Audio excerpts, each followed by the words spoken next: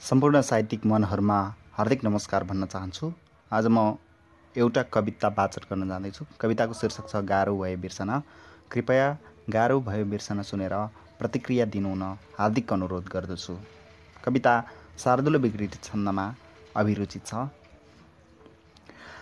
केठे गान कहाँ पुगेर कसरी टुङ्गिन्छ यो जीवनी।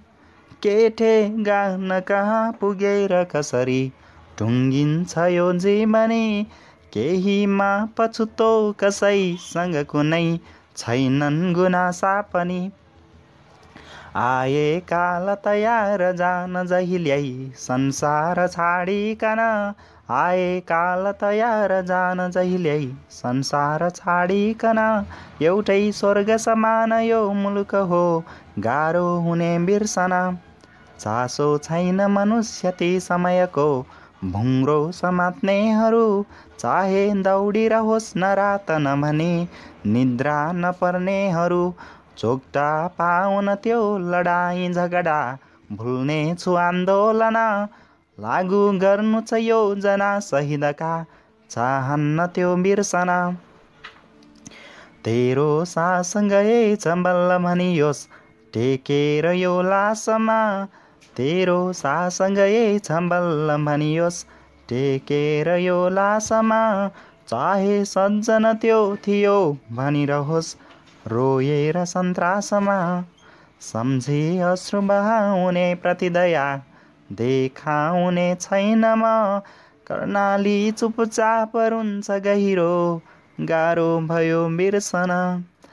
धारा तर चढाइदे रगतको हाँस्छन् भने देवता। धारा तर चढाइदे रगतको हाँस्छन् भने देवता। माटोको अवसान सुन्न नपरोस् गर्दैछु यो प्रार्थना। सारा दुःख भुलाउने छु मनको स्वर्गीय आलोकमा। आमाको अनुहारको चमक हो गाह्रो हुने बिर्सन। सारा फुल फुली त्यसै जमिनमा जारी छ झर्ने क्रम। सारा फुल फुली त्यसै जमिनमा जारी छ झर्ने क्रम।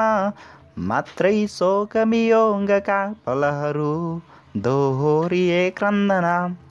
पैसाका सबले नदेन सकिने भो बेचिए जीवन।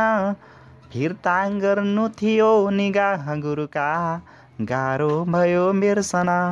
एउटै स्वर्ग समान यो मुलुक हो गाह्रो हुने बिर्सन।